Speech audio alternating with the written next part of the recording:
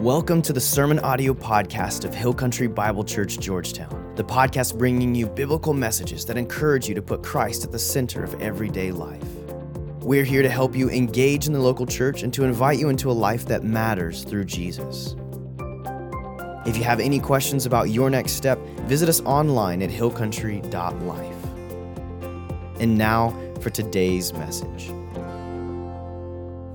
Well, good morning, everybody. All right, I want to welcome everyone here in the room, everybody watching online as well. We've got some pretty fascinating stuff to cover this morning, but a lot. So I'm going to dive right in. Check out this picture here. This is a black and white, two-dimensional picture of the Oasis restaurant on Lake Travis in Austin, Texas. But as you look at that picture, it's actually a limited experience of the beauty of this place.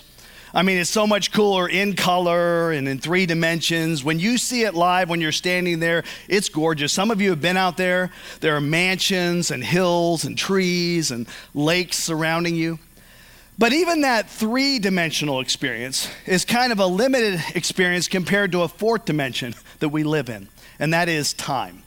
You see, Wendy and I have had some great memories at different times at this restaurant. Over the years, we've invited family and friends to come out and enjoy the scenery, the ambiance that's there. I mean, you can have dinner there, enjoy music, dancing, laughter together. It's a cool experience there. So this flat, black and white, 2-dimensional picture is actually just a representation of a much bigger 4th-dimensional experience of life. But I want you to imagine that of all of our experiences in 4 dimensions in this life, imagine if all the wonder, all the beauty, all the love, in comparison, is just like a flat, black and white, 2-dimensional picture compared to maybe a 5th dimension of living, or a 6th dimension, or a 7th dimension in a life to come. You know, that's actually what the Bible has been teaching us all along. And I think when you understand that, it'll change the way that you live and love and serve today.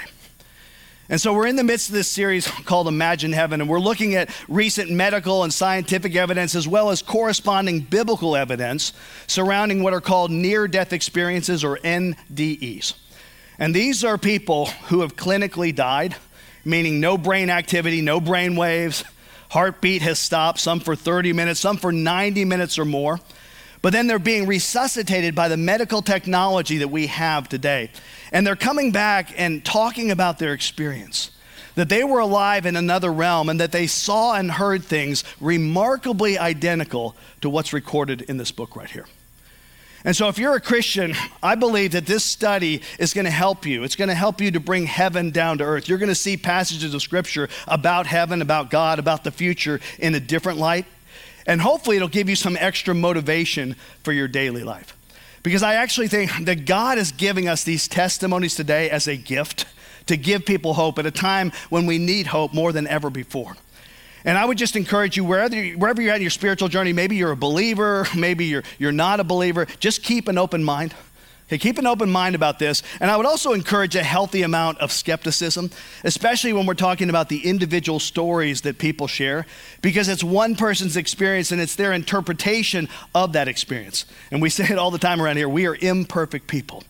But we do life with a perfect God who has written a perfect word. So the one infallible source we have, we're going to keep going back to, is the Bible. All right, so for this series, I'm leaning on the research of John Burke. Okay, he's the author of New York Times bestseller, Imagine Heaven. And John, I know him personally. He's actually studied this topic for 35 plus years. John has interacted with the world's leading authorities in the area of near-death experiences. And John has actually interviewed many doctors, professors, bank presidents, credible people who have nothing to gain by telling some fanciful tale. And yet when these people clinically died and then were resuscitated, I want you to listen to what they have to say about the life to come. Check this out. Things were more beautiful than I could ever imagine.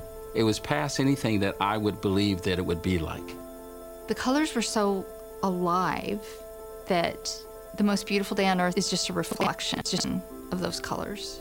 The greens were greener, the yellows, the golds, the blues, everything reminded me that earth is a reflection of heaven, but heaven is perfection.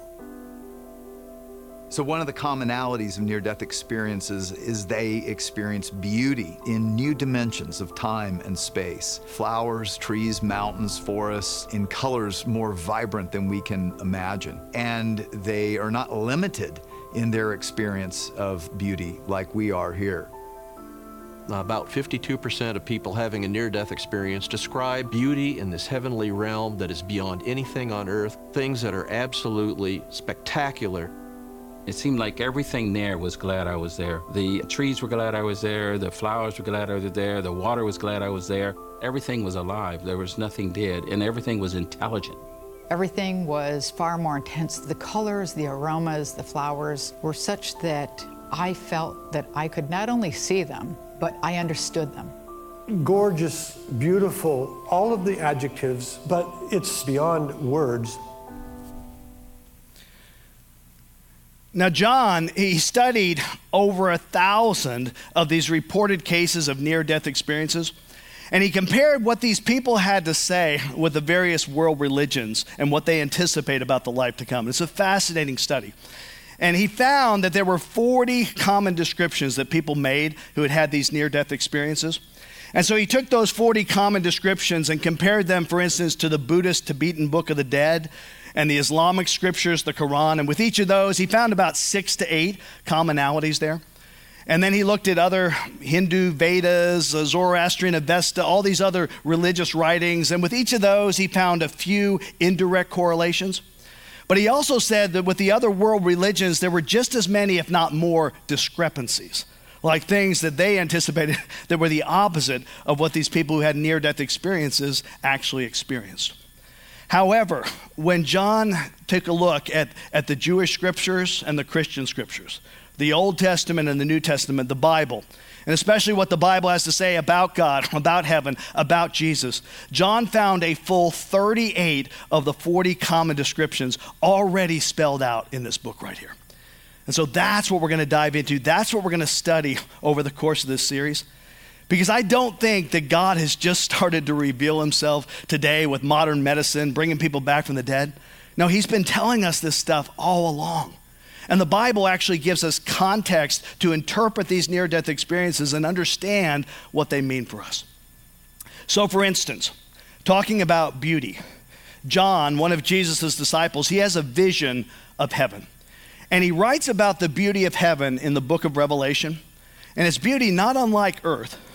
And I want you to check out what he has to say. And listen very, very carefully to this, because throughout this study, you're going to hear some things maybe a little bit differently in the scriptures. John says, after this I looked, and people from every nation, tribe, people, and language were wearing robes and were holding palm trees in their hands. Okay, there's an implication there. There are palm branches, rather. They were holding the palm branches, and so the implication is there are palm trees in heaven. It says he will lead them to springs of life-giving water. There are springs.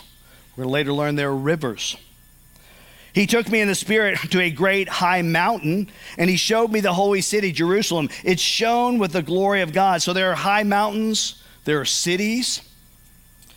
Then the angel showed me a river with the water of life, clear as crystal, flowing from the throne of God and of the Lamb. It flowed down the center of the main street. Implication, there are streets in heaven. On each side of the river grew a tree of life bearing 12 crops of fruit. There are trees, there's fruit, it's life. But as Jesus said, it's abundant life, and it's life experienced in dimensions far beyond anything we've ever experienced before.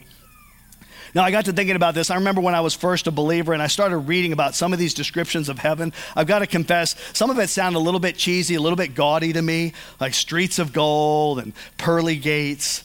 In my mind, I kind of pictured a bad 1980s televangelist TV set. All right? It was like, oh, yeah, okay, what? But the more I studied this, the more I realized, no, wait a minute. This is otherworldly building material. I mean, gold that's transparent, like you can see that. How cool would that be? And blocks of stone that walls are actually made out of, but the stone itself is made of light and love, which makes no sense to us living here on earth, right? Light and love. How do you make a stone out of light and love? Or this pearlescent material that is alive and moving.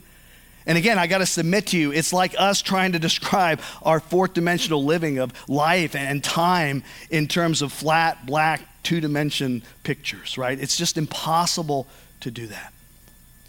And I know that some people will still struggle with this, hearing doctors and nurses and professors talking about this imaginary place called heaven. I get it. I totally get that. But ironically, the idea of heaven is often rebuffed in the name of science. And yet, if you look at what science is actually teaching us today, the parallels are remarkable. And so John Burke, he writes this in his book. He says, the Kaluza-Klein theory, a unified field theory, postulates that there must be a fifth dimension for science to work as we understand it now. There's got to be another dimension out there. Brian Greene, in his book, The Elegant Universe, talks about how quantum mechanics works perfectly and general relativity works perfectly, but they won't work together unless there are 6 or 7 hidden dimensions in space. So John says, if science is telling us that there are probably hidden dimensions, why is it so hard to think about heaven, a place beyond our dimensional understanding? Now, you may be asking, okay, where's the proof though?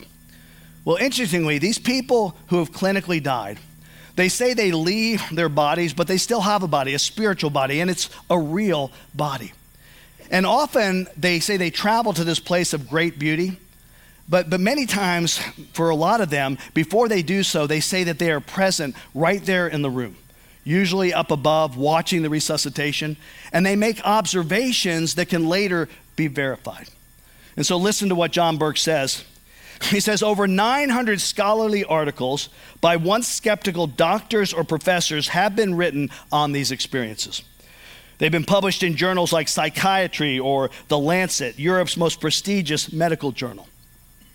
Dr. Jeff Long tells the story of a woman who died giving birth, and she claims she left her body and was up on the top of the ceiling watching the resuscitation. Well, she noticed a red sticker on the top side of the ceiling fan, the ceiling side. And then she traveled to this place of great beauty where God told her, your son is going to live. Okay, she didn't even know at the time that it was a boy. But God said, you must go back and take care of him. And when she came back after being resuscitated, she tried to tell the doctors and nurses of this incredible place she went that was more real than anything she ever experienced, but they didn't believe her. They said, oh, it's just the drugs. Like it was just an hallucination. But she finally convinced the nurse to get an orderly to find a ladder, and the nurse said, go up and look on the top side of the fan and see if there's a red sticker up there. And sure enough, there was. And people, many observations like this have been made. And I get it, you may still be saying, well, okay, what if that's just an urban myth? Like where's some more proof for this? Well, Dr. Michael Sabum, he was a cardiologist. He was extremely skeptical of all this. And so he set out to prove that all these near-death experiences are just myths. He did 5 years of research. And at the end, he changed his mind and he wrote this article that appeared in the Journal of the American Medical Association. And it kind of launched a whole bunch of research into this subject. Because after that, a lady, Dr. Janice Holden, a university professor, she read that article and decided to do her own study of 93 people who were pronounced clinically dead, but said they were still in the room up above, watching what was happening. They made observations. And as she interviewed all these people, she said 93% of their observations were totally accurate. 6% had slight discrepancies, and only one of the 93 individuals was off. Well, another guy, Dr. Jeff Long, radiation oncologist, he was skeptical when he read Dr. Michael Sabum's article. And so he decides, I'm going to set out and do my own research on all this. Well, now he's actually been the one who's conducted the largest scientific study on NDEs of anybody in the world. It's been published in 31 different languages across the globe. And I want you to check out what he has to say to skeptics. Listen to him. Some skeptics think it's impossible to study something that isn't a physical phenomena that you can visibly see and measure. However, I can assure people with those concerns that science broadly embraces subjective phenomena, and that's the entire fields, for example, of psychiatry, etc., subjective, qualitative, if you will, research. So it's very well established scientifically, very well validated, and very well accepted. A basic scientific principle is that what is real is consistently observed. and the overwhelming consistency of what's observed in near-death experiences strongly bespeaks their reality. The way I study near-death experiences, again with the best scientific methodology that seems to be published, is through a very, very detailed survey. There's over 100 questions that I ask. So in my over 4,000 near-death experiences I've studied, I'm not only getting a large number of near-death experiences, but we can look at them in a depth that was never possible before. Some people have wondered if near-death experiences are due to drugs or anesthetic agents. In having studied over 4,000 near-death experiences, the great majority of these people that had them were not taking any psychotropic, that is, brain-acting medication at the time of the experience. So there's no chance that drugs could account for what's observed in near-death experiences. Some skeptics have proposed that near-death experiences are due to hypoxia, which is low blood oxygen levels. Well, that's a reasonable hypothesis because, after all, at the time of a life-threatening event, typically you are going to have reduced oxygen levels in the blood as a result of the trauma or injury that led to that close brush with death. In any other altered type of human consciousness, dreams, hallucinations, psychotic events, you typically have confused sensorium. Experiences may skip around in dreams that are very common. You really have that hypo or decreased lucidity, and that's completely different in near-death experiences, which are hyper or increased lucid, tends to be very logically and ordered. I can't find a single skeptical explanation of near-death experience that any reasonable, well-informed person would accept as explaining near-death experience. One of the strongest lines of evidence for the reality of near-death experience is they shouldn't happen at all. At the time of a cardiac arrest, when your heart stops, well, of course, immediately, blood stops flowing to the brain. 10 to 20 seconds after that event, the EEG, electroencephalogram, which is a measure of brain electrical activity, goes absolutely flat. It should be impossible to have a lucid, organized experience at that time, and yet by the hundreds, people have reported near-death experiences immediately following a cardiac arrest, and that is medically inexplicable. It seems that science is kind of validating what this book, the Bible, has been saying all along. That there is this place to come, a place of great beauty where people have some new body, a spiritual body with new abilities. But I'm going to back up and I'm going to submit to you this morning that the Apostle Paul in the New Testament describes a near-death experience. Let me give you a little background on him. Paul was originally a Pharisee, and the Pharisees were a group of religious leaders who ultimately had Jesus crucified. So Paul was definitely not a believer in Jesus Christ. But one day, Paul has this experience with this brilliant, blinding God of light that he later discovers that God of light is Jesus. And so Paul gets converted and he becomes a force for Christianity in the first century.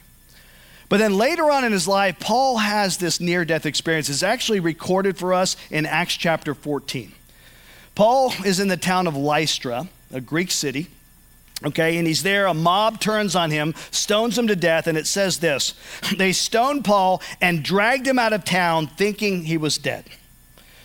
But as the believers gathered around him, he got back up and went back into the town, which I think is just crazy, okay? I mean, picture Paul here. Like, he gets up, and what is the very first thing he does? He runs right back into the town he came from. And I wonder, like, what did he say? Like, I double dog dare you. Come on, stone me to death again. Oh, bring it. You know about freaking people out? I'm back. Wow. But I believe that's when Paul has this near-death experience that he writes about later on in 2 Corinthians 12. He says this: I was caught up to the third heaven 14 years ago. He says, whether I was in my body or out of my body, I don't know. Only God knows, because he still had a body. But I do know that I was caught up to paradise, and I heard things so astounding that they cannot be expressed in words, things no human is allowed to tell. Okay, a few very fascinating correlations here. First, Paul knew he was himself. Like, he had a body, but he didn't know if he was in his body or outside of his body, which is exactly what N.D. Ears described. And he says he saw things that words can't express. They go beyond our dimensional reality. And he heard things that he said no one is allowed to tell. Now that's fascinating because people who have had these near-death experiences say that on the other side, they were given knowledge, like all their questions were answered. And they say, well, it's like I fully understood it there, right? But then when I came back, it's like I knew it there, but it was like I wasn't allowed to tell it here. Fascinating. Now, in relation to this different kind of body, listen to what Paul says in 1 Corinthians 15. He says, our bodies are buried in brokenness, but they will be raised in glory. They are buried in weakness, but they will be raised in strength. Some versions say raised in power. It's the Greek word dunamis. We get our word dynamite from that particular term. Okay, your new body will be dynamite, people, okay? Yeah, amen to that. No longer disabilities, like no more aches, no more pains. But beyond that, new powers, like new abilities that enable us to go and explore and experience all the wonders of God's beauty, all the wonders of God's creation. They are buried as natural human bodies, but they will be raised as spiritual bodies. Paul tells us exactly what NDEers are saying across the globe. It's a different kind of body.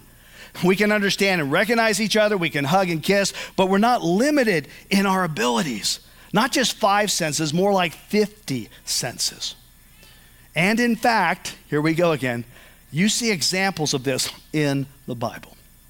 For instance, in the book of Revelation, John says this, an angel took me in the spirit to a great high mountain, and he showed me the holy city, Jerusalem. The wall of the city had 12 foundation stones, and on them were written the names of the 12 apostles of the Lamb. Now, let me ask you a question here. How could Paul be up on a great high mountain and yet read the names on the foundation stones, probably miles and miles and miles away? Like he couldn't unless, as Paul says, our new bodies are raised with new powers of sight and smell and sound. And I want you to listen to how NDEers talk about this. I was in this experience for what felt to me like many, many, many hours. But in fact, the entire thing was probably 30 minutes. My eyes were obviously completely enhanced, completely strengthened. It seemed like all my senses took on the other attributes of the senses. So even though I could hear it, it seemed like I could also see it with my hearing. People talk about how their experience on the other side is more lucid, more aware, more conscious, not just 5 senses. Some describe it as having 50 senses. It's fully alive like we've never imagined. It's as though somebody put a film over what we see here, and then a film was removed, and all of a sudden the brilliance is exposed. In my survey, 74.4% reported heightened senses. They were actually able to see much more clearly than in earthly life. Even people with severely impaired vision or blindness were able to see with perfect vision in their near-death experience. I could see something infinitely far away as if it was right in front of me. I could see the trees and the flowers, and I could see every detail. I could see every individual blade of grass. In heaven, we can hear it all, take in it all, just like we can all the sights of heaven, the aromas of heaven, which are sweet and overwhelming. It's a buffet for the senses. It's a sensory explosion. Imagine the fun, okay, of exploring all of God's creation, all of God's beauty, but having all these new senses to do that. And imagine having all the time in the world to do it. You know, Dr. Mary Neal said it felt like hours and hours and hours and hours. She was clinically dead for 30 minutes. And that, interestingly enough, is what the Bible says in 2 Peter 3:8. A day is like 1,000 years to the Lord, and 1,000 years is like a day. And NDEers say things like time worked differently there. Some said, well, there was no time. And others said, well, there was time, but it wasn't the same because you're never in a hurry. You're never in a rush. Another bizarre thing has to do with distance. You know, people say the distance works differently there because you could just think and instantaneously be somewhere. I mean, how crazy would that be? Just to be able to have a thought and boom, you're there. What then is distance? But they said that you do move, you can travel, you can float along or you can fly, which sounds totally incredible, but not if we're living in other dimensions. And when thousands and thousands of people are saying the exact same things, you got to ask the question, where is the evidence pointing? You know, how do you explain it, especially when it's what the Bible has been saying all along? And let me back this last one up. After Jesus was crucified 2,000 years ago, 500 eyewitnesses said they saw Christ risen from the dead, that he appeared to them personally. And they said Jesus had a body. Like we could touch him, we could hug him, he could eat fish with us, those kinds of things.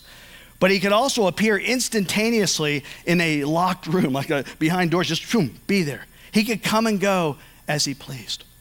But they also reported that he could float or fly away out of their sight.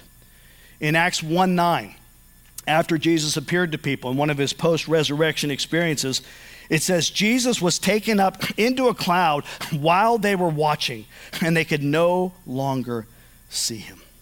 So he floats up and away. Again, it sounds crazy, but it's what the Bible has told us all along, and NDEers are verifying this. And I believe that God has told us this because he wants us to have hope for the life to come, hope that makes all of our FOMO, all of our fear of missing out in this world just fade away. Because I want you to think about this. If you're ever tempted in life, and a lot of people are, a lot of Christians are tempted this way, to say, you know what, I'm going to go away from God's ways because I'm afraid I'm going to miss out on something really good, something really cool that this life has to offer. If you think that, if you think I'm going to miss out if I follow God and God's ways, that's just a lie. It's a lie. Like there's nothing in this comparatively flat, black and white, two-dimensional world that's going to compare to what you'll experience in heaven. For instance, let's say you enjoy nature.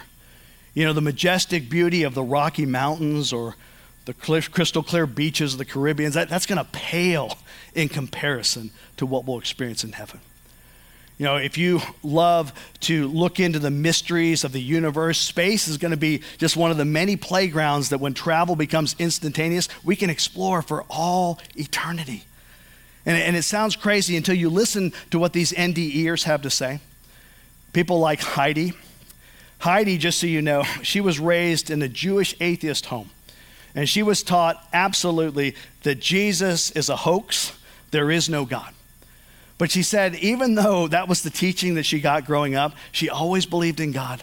She always prayed to him. She had a relationship with him.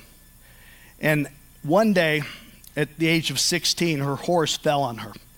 And in a moment, she discovers that Jesus and God are one.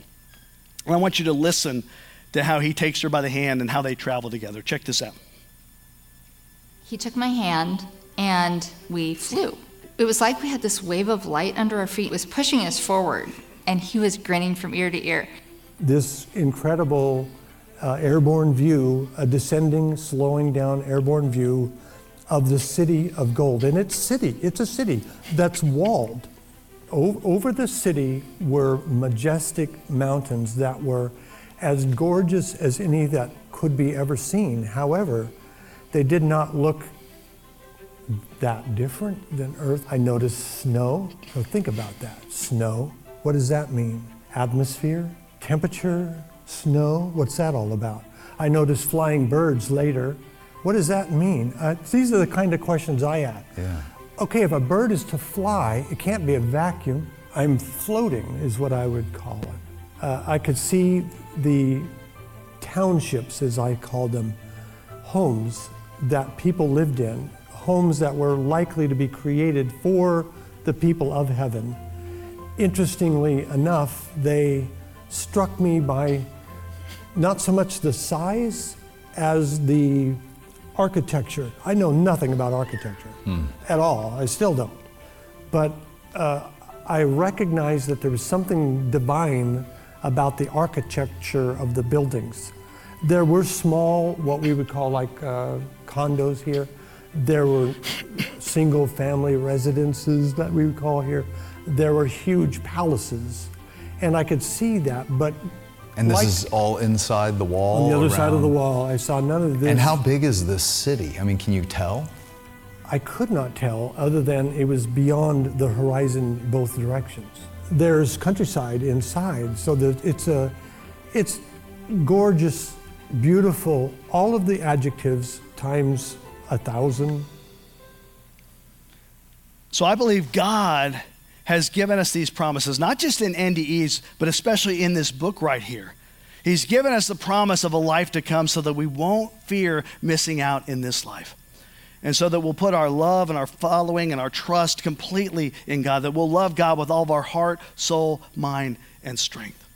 Because I believe that this world, this life, is really just a test, preparing us for the real life that is to come. Now, as we wrap this up, one of the most compelling threads of evidence for me personally is what blind people have to say who've had these near-death experiences. And John Burke, he actually has 3 different cases in his book, Imagine Heaven. And I want you to listen to what these blind people have to say, not just in relationship to the beauty of heaven, but also the light of heaven. And I'm going to start with an 8-year-old kid named Brad. He said this when he was interviewed later in his life. He said, "I was walking up this immense field. It seemed I was so exhilarated, so unbelievably renewed. I wanted to stay forever." He said the weather was absolutely perfect, which a blind person I think would especially notice first. There was tremendous light up there. It seemed to come from every direction. It was all around. It seemed like everything, even the grass I'd been stepping on, seemed to soak in that light. And then a gal named Vicky, another blind person, describes the light. She says, the light was something you could feel as well as see, and everybody there was made of light. Now that's super interesting to me because that's exactly what Jesus said. Check this out. Check out this passage. He says, the righteous will shine like the sun in their Father's kingdom. Now, I don't know about you, but for years and years and years, I've been to seminary, I'd studied that passage. I'd never thought about that literally, right? I thought about, well, oh, son, you really shined on that test that you took over there. You know, I didn't think about, no, wait a minute. What the Bible's saying is the righteous will shine like the sun. There's the comparative. There will be this brilliance. And I started thinking about Moses in the presence of God and how he came down and he shone. The righteous will shine like the sun in their Father's kingdom. Vicky goes on to say, what the light conveyed was love. It was light and love together. It was like love came out of the grass, love and light came out of the birds, love came from the trees. It was incredible, really beautiful. Now think about this. How do these blind people come to describe the light of heaven as just shining out of everything with love when they would have been told that here on earth light shines on things? And yet it's exactly what John describes in the book of Revelation. John says this, the city has no need of sun or moon. Why? For the glory of God illuminates the city, and the Lamb, that's Jesus, is its light. The nations will walk in its light. Now, how do these blind people and others across the globe come to describe this light of God in the same way? That this light of heaven is the glory of God and it lights up everything. You know, one of the things you probably heard over and over is about the many colors of heaven. Well, think about this. The colors of earth are really a breakdown of the light spectrum of the sun. But imagine the color spectrum, the spectrum of colors, if the light is the light of God. Right? That's why these people can explain and share these things like, wow, it's colors like I've never, ever seen before, beyond anything I could ever imagine. Okay, so we're past time right now, so I need to wrap this up. But just so you know, next week we're going to talk about how God is a God of love and a God of light. And near-death experience people, they report this over and over again without fail. And it's a really fascinating comparison you won't want to miss next Sunday. But we're also going to turn over another stone. It's a little more sobering. It's the fact that not all of these experiences are positive. Because some of these people who have NDEs, they're not believers in Jesus. They are not right with God, okay? And more on that next Sunday. But let's pray. Lord, so much that we could talk about here, but I just want to thank you for these amazing stories that we hear. But God, as remarkable, and we have to look at each of these individually and test those and use wisdom and discernment, as remarkable as these near-death experiences are, what blows my mind is that you've already told us, 38 out of the 40 descriptions these people come back with, you've already clearly articulated in your word. And yet, oftentimes we just gloss over them. We miss the true meaning of those things. And we need to take the time to focus on these because they're so encouraging, so fascinating, so inspiring. And I pray that we would keep our focus on heaven. We would focus on the life to come. Because all the great saints in the Old and New Testament, they kept their focus on the better life. And they sacrificed the pleasures of this world that they might enjoy the deeper pleasures you have. So God, as we continue to study this, we ask that you would open our hearts and minds, that we would keep an open mind and also weigh everything against your word and just embrace the truths that you teach us. And so we love you, and we just pray that this would change the way we live today, that we would no longer be consumed with the things of this world, but be consumed with your kingdom and your righteousness and seeking that above all. It's in Jesus' name we pray. Amen. All right, if you're here this morning, maybe you have questions about, hey, how do I have a relationship with Jesus? Maybe you have a prayer need, prayer concern. We're going to have individuals up front on either side here. They would love to pray with you. Otherwise, you guys have a great week. Enjoy July 4th weekend.